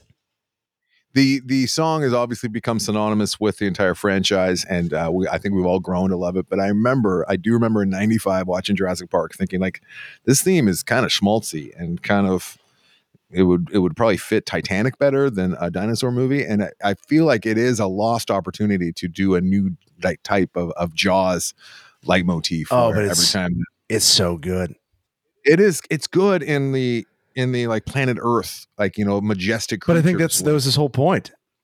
But we also need like a menacing Jaw. Like he could have done Jaws, right? He could have made a new Jaws for the dinosaur. There's no motif for like a dinosaur attack. Well, there is for sharks. Yeah, so that's why? what I'm saying. Maybe he thought it was played out. Oh, already been done. Yeah. What if he just did Jaws in reverse? All right. Sorry for that. It never occurred to me. I like the little box. How big is it though? How big? That's the question. It looks relatively small. Yeah, it doesn't seem like it's crazy big. It's probably I don't know, maybe the size of as wide as your iPhone. Probably a little smaller than that. So probably like a little bit bigger than a Rubik's cube. It doesn't help that they put it next to plants that could be any size. Yeah, there's literally and a plastic T-Rex. There's nothing for scale. Come on, Etsy, dime for scale. Coming up next, we'll finish our list after we do our Amazon purchases pre-Black Friday next. I won't tell you you're wrong when you're right. I want to acknowledge all the cool stuff you guys bought before Black Friday sales even happened, before Cyber Monday, et cetera, et cetera. I want to say thanks also to everyone who was taking advantage of the sales at Amazon by tapping the link on AndersonandBryan.com and getting their stuff, because this is typically the week/month we do the best Amazon business for the year, and that's all because of you guys. So appreciate everything you do, clicking through, paying attention to deals, and taking advantage. That is very cool. Here are the things purchased on the Amazon banner over at AndersonandBryan.com. Yes, I was very excited to see that someone got themselves maybe the best stocking stuffer of all. This is not on my list today because it's not really the film lover, but it is for the barbecue enthusiast. Get yourself the Meter Plus wireless smart meat thermometer. I have two, one crapped out. I had to get another one after a number of years. It is a great little device and you will not regret it. The big purchase of the week was a Radeon graphics desktop gaming PC. Thank you for dropping your $1,800 on that through us. We appreciate you. Viltrox 75mm EF lens. 4 Alvin's cables, red Komodo power cable. Bidiso lift top coffee table, as well as a home pop storage ottoman. Flexi mounts 2-pack garage shelving. Tribe Signs extra long sofa table, Amazon Basic Care nicotine lozenges, Isopure protein powder was purchased, as was a Brother printer toner cartridge. Shepton glass stone, that's like a knife sharpening glass stone, was picked up. 3 Amazon Basics foldable laundry racks for air drying. 48 Lipton cup of soups. That's a lot of soup for the winter. Gonna hunker down for the winter and have some soup. Backtrack C8 breathalyzer. I realize that'd be an awesome gift if you're in your 20s, and if you're in your 40s like I am, it's a bad sign of where your life is headed. Bellroy hide and seek wallet. Reebok Nano X1 TR Adventure cross trainers. Micro lift fish food. Certified refurbished Eero mesh Wi-Fi router. USB docking station was picked up. 4 Snow Joe telescoping snow brooms and ice scrapers. Cushion Lab pressure relief seat cushion. Lutron Claro smart switch. 4 Hasbro gaming Guess Who Animal Friends game. And finally, I don't know. Someone got themselves Pure Encapsulations fish oil concentrate. Nailed it. Here are the movies that are clicked through. This is the last time I talked at you. Well, 2 people, not 1, but 2 people clicked through and got themselves some Barbie. I got to tell you, those Knuff Those Knuff shirts are all over Target. I feel like they ordered too many. Like Knuff has maybe come and gone. We've had Knuff. That's Knuff. A lot. Knuff. Pride and Prejudice was clicked through, as well as Nymphomaniac Volume 2. I guess they'd already seen Nymphomaniac Volume 1. Guess who's never seen either nor? That's me, and I don't know if I ever will see Nymphomaniac 1 nor 2. Noises Off was clicked through, as well as Our Game. The Others, fuck yes, The Others. A Ghost Story, fuck did a yes with a Ghost Story. The Last Dance was clicked through, episode 1, Brian. Remember when everyone was watching that during COVID? Oh my God, Last Dance. Gotta watch The Last Dance. There was no dancing. Back to the Future Part 2 was clicked through. I got to assume they've already seen Part 1. From was clicked through as well. Sick of Myself. Thank you for that. Hope you enjoyed it as much as we did. Mission Impossible Dead Reckoning Part 1. Available now, I guess. Lola was clicked through. Look at that, Brian. I thought it was free.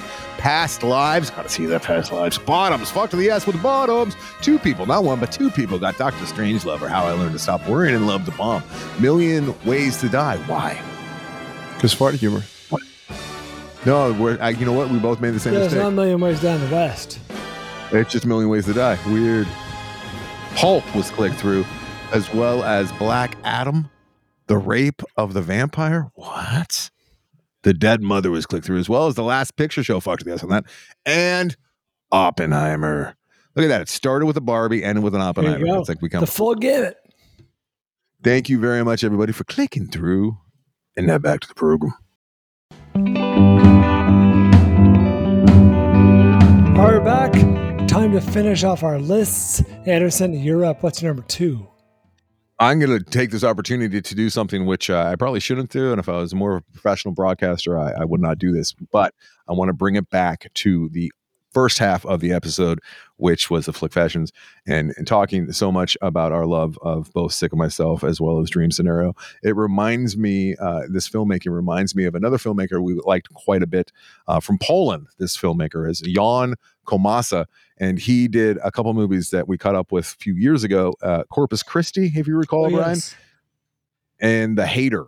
Both of those movies were fantastic. I love them. He has not come out with a new one since, and it makes me sad. So I just wanted to throw that out there.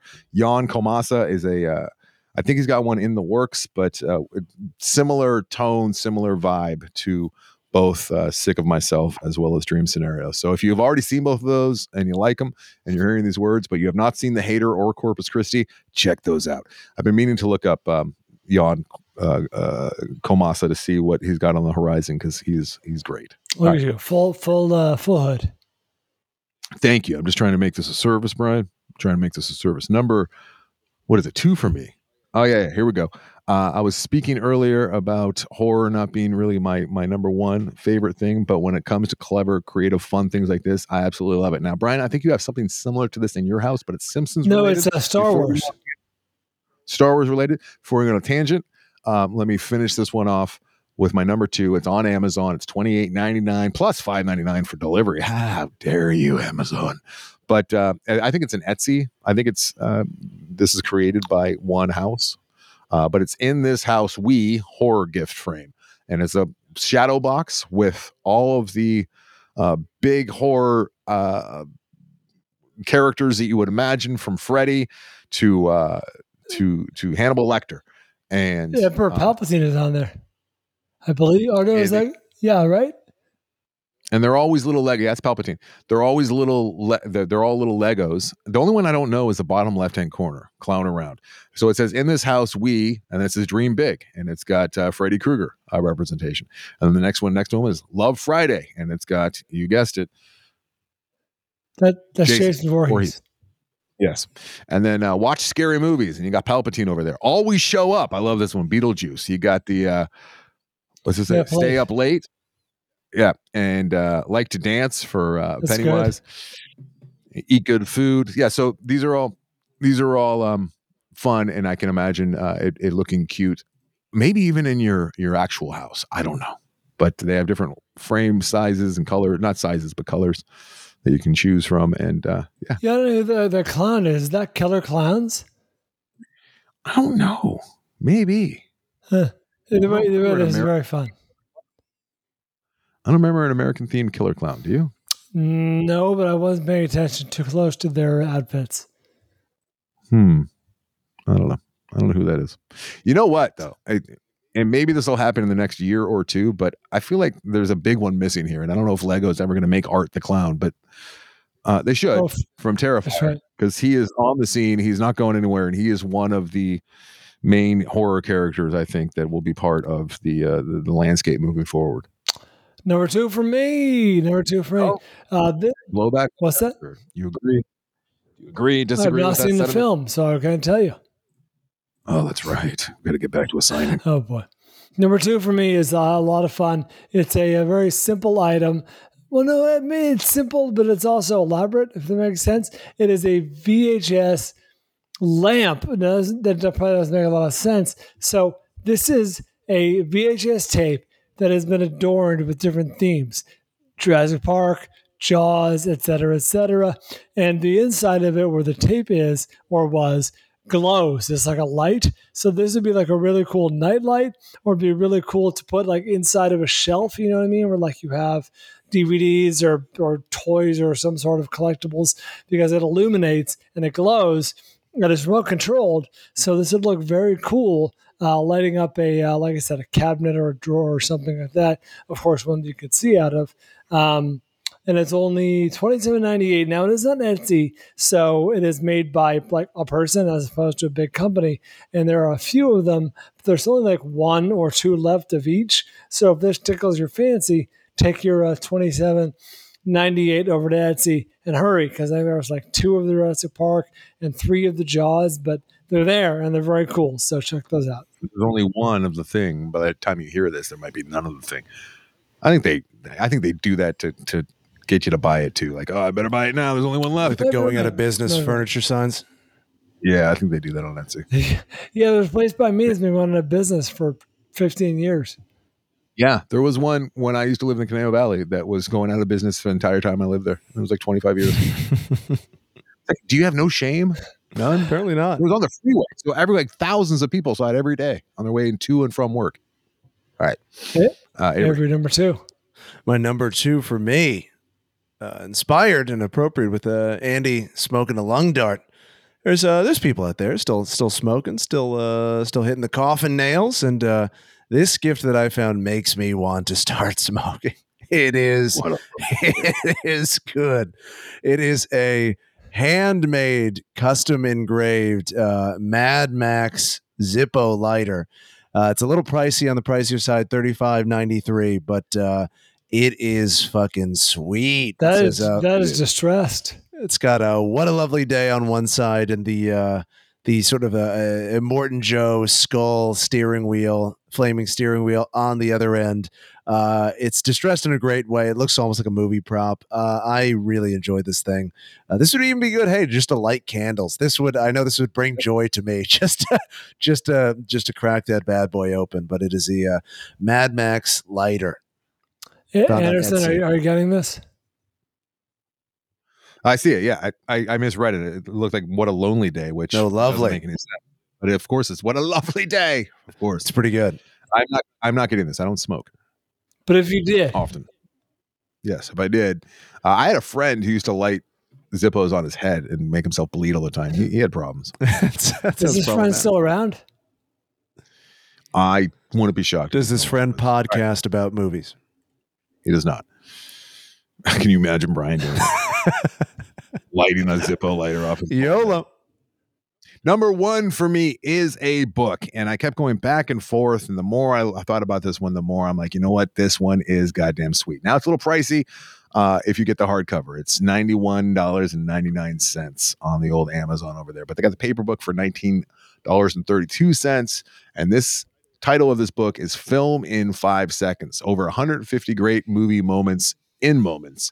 And what it is remember those I think it was Lucky Lager, and you'd crack the beer open, and on the bottle cap it would have a couple images, and you would try to like figure a out pictogram. Yeah, pictogram. This book is filled with 150 pictograms of different movies, and that's cool unto itself, right? Where you're trying to like figure out just from there's like a series of possibly, I don't know, 15, 20 pictures per page. It's like it'll open up so it's double paged, right? But you hold your phone up. There's an app that you can get with it, and you hold your phone up to it, and then it will animate once you're ready to get what the answer is, or you think you have the right answer. You hold the phone up. There's not even a QR code. I'm not exactly sure how it reads it. It looked like it might have been a little janky. Took a little while, but it'll animate, and your phone will show a full animation of what you're looking at on the book, and then turn into the answer, so you have an idea of, so you know what the answer is. And there's 150 great movies, moments in these movies, and this looks like a really fun interactive. You could play games with friends. You can just if you get somebody is on the couch and you're like, hey, well, let's do this. It's a fun time. And I love the interaction. The first image I pulled up, I believe, is Schindler's List, and it is borderline inappropriate. Where'd you find that? You can read sample. Oh, I want to see what this. Happens here. Is there a red bro? This is read sample. What the fuck is this? Oh wait, no, wait. Oh yeah, I see. Oh yeah. I see what you. I think I know what this is. I don't know why you're assuming that's. Yes. I don't think this is this Schindler's List. Yep. It might not, because it's kind of like a flow chart, right? So there's the Nazi concentration camp on the left, and the Jews offshoot from that. But there's a list over there, and from the list, you can either go to the factory or you can go on the train where you end up dead. Oh, yes, you're right. The list is the dead giveaway. Yes, and then the red dressed girl. The next one is a. That's number one. That's the first one. It really set the tone. I didn't see it. It's just the first thing someone will see if you have this as your coffee table. The next one's a little tougher. It is a little tougher. This is good. I like this. The third one's very easy. It's very, very easy. We got the. We even have a ghost circled and crossed out. He's not circled, but he's crossed out. All right, cool. Let's go. And we're running out of time here. What is this? Oh, I know what this is. Brian, let's go. I think. Fuck. I gotta keep going on this. Number one for me. Sorry, no, we're running out of time here. Number one for me is, of course, wine related and also film related. So on Amazon, they have a very cool film camera / wine rack. That is a very cool piece. It's very similar to Old Cool Now in theme. I think Old Cool Now is probably a little more high end, quality, but this robust. This is very cool. This is very fun. Even has a place for your spent wine corks, which is fun. And it's only $49. Also, with an 8% coupon you can click to apply. So go ahead and do that. There's also, as I was looking at film related wine holders, there is a $200 one on Etsy. Now there's only supposedly one left because again, these are made by individual people. So if you want to drop the $200, I think it's a little more cool, a little more elaborate. But the one on Amazon is definitely more affordable and a nice, not too big, not going to take up too much room. It stacks 3 bottles vertically, and it's done in the spirit of an old film camera. So it's got a cool look to it. It does. It looks classy. There you go. Maybe I'll get this for you. I like Old Cool Now more. Old Cool Now is a little better. All right, let's go. My number one, I have a sort of a two-way tie at number one. One is a little more affordable, and the one is you go all out, but the little more affordable option is the Art of Pixar hardcover coffee table book, the 25th anniversary, complete color, scripts, and select art from 25 years of animation. This is really cool. So it includes all the storyboards from your favorites like Monsters, Inc., Toy Story, all that. Really great thing to have on your coffee table for somebody to peruse. All visual, no dialogue. Very cool. And then if money's no object, you go with Star Wars Art by Ralph McQuarrie, another hardcover coffee table book coming in at that's a double edition. Yes, Pixar would come in at $50. This Star Wars Art is $196, and this is excellent if you spared no expense for the Star Wars lover in your life. It's got a bunch of concept art with background info on that. All the details that Brian, as a Star Wars knower, has committed to memory, so he could probably recite this Look at early without Chewbacca. even looking. Look at our early C3PO. He looks a lot like Metropolis. Very interesting, very good, very fun stuff. Yes, but so whatever you want to put on your coffee table, this is a good option for you. Early Chewbacca looks a lot like an Ewok. Yeah, a large Ewok. He does. Yeah. Glad they fixed him.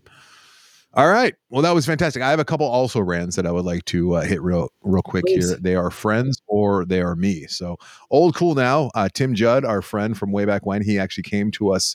We learned that he was a listener of the program when he contacted us and said, "Hey, I was listening to the show and I couldn't be happier to hear that my projector lamp was number one on your list."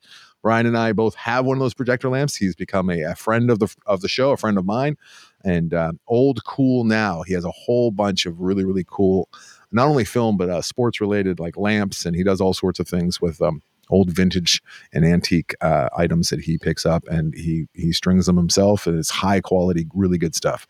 And then also, I would like to give a shout out to @TBC_custom.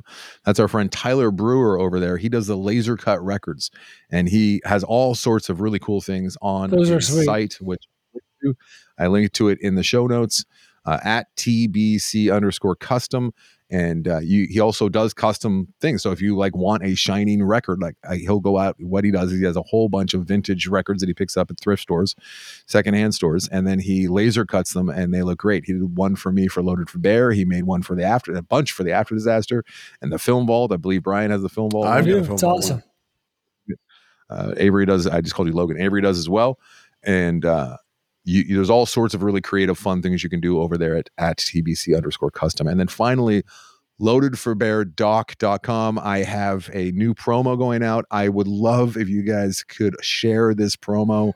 This is a gift for me. If you could share this promo, it's under 60 seconds, so right at 60 seconds. It shows a lot of clips. It has my voice over it. It's explaining what we're doing, what we've been doing. Never good when the director has to be on the trailer. Well, you don't see me. You just hear my voice saying, "Hey, here's what we've been doing, and here's where we're going. And if you know anyone, and if you can share this, and if you'd like to be a part of it, here's the link." So it's just to get the word out. But you guys were so great during the short. The money has definitely run out, and it's been pretty quiet on the Western Front for the last few weeks. And for Mike and I and everyone else involved to continue to finish this story, we do need people outside, you guys as well, but also people from outside. So loadedforbeardoc.com, and there should be, I don't know if the promo will be ready just in time for this episode, but it should be in the show notes. If not, check our socials. I'll be getting that out to as many people as humanly possible. Loadedforbeardoc.com. All right. Thank you, everyone, for listening, for downloading, for being part of the show. Let's check out. Well, we got to gamble. Oh, yes. I was excited about Jonathan Oxford's listener art, but that can wait. We will make it quick. So last week we gambled on The Hunger Games, The Ballad of Songbirds and Snakes. Anderson guessed 68, Brian 67 with 187 reviews. Actual Rotten Tomatoes score is 63, making Brian the winner. You're close. Cheater. Both close. Cheater. Yeah, that's right. I guess the almost exact same score as you. All right. Nice work from Jonathan Oxford. We got to gamble. We got to gamble. This week we are gambling on Napoleon. Oh. Interesting. I got a number. So did the listener allude to people not liking this? I think he alluded to himself. No, I think he did. The people not liking it. I think he did include that.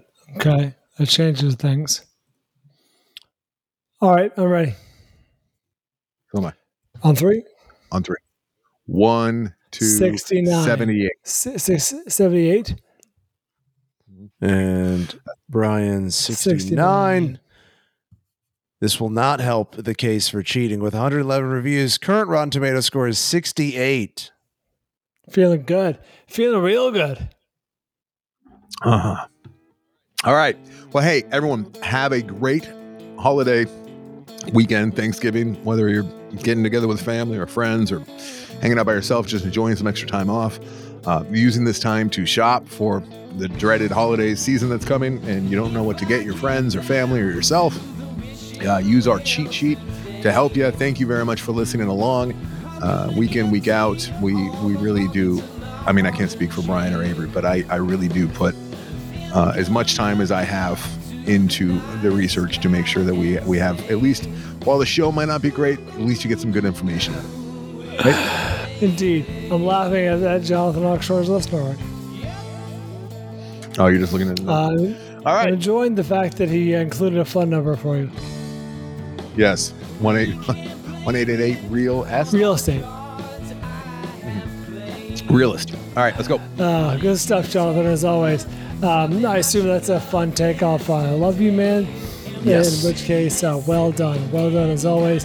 Check out Jonathan's listener art at andersonandbrian.com.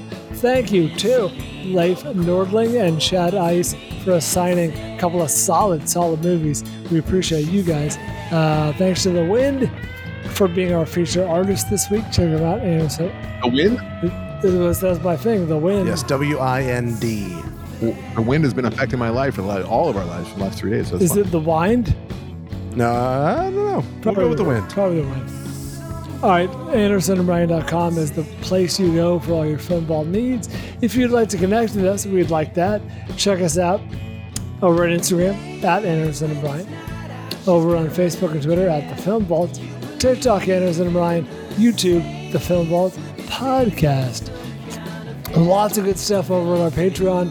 We just did a spoiler alert or spoiler editions last week on 3 films, so check that out.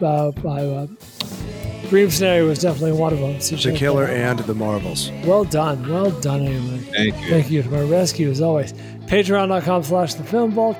Definitely keep that Amazon banner in mind when doing your shopping, and appreciate you guys. Thanks for being part of the show. Till next time.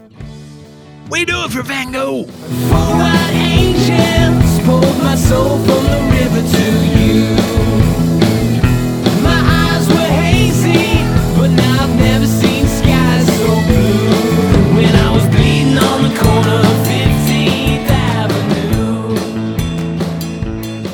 and she looked right at me, I never felt love so true. Hey guys, it is Ryan. I'm not sure if you know this about me, but I'm a bit of a fun fanatic when I can. I like to work, but I like fun too. It's a thing. And now the truth is out there. I can tell you about my favorite place to have fun. Chumba Casino. They have hundreds of social casino style games to choose from with new games released each week. You can play for free anytime, anywhere. And each day brings a new chance to collect daily bonuses. So join me in the fun. Sign up now at ChumbaCasino.com. No purchase necessary. VGW Group. Void where prohibited by law. See terms and conditions. 18+.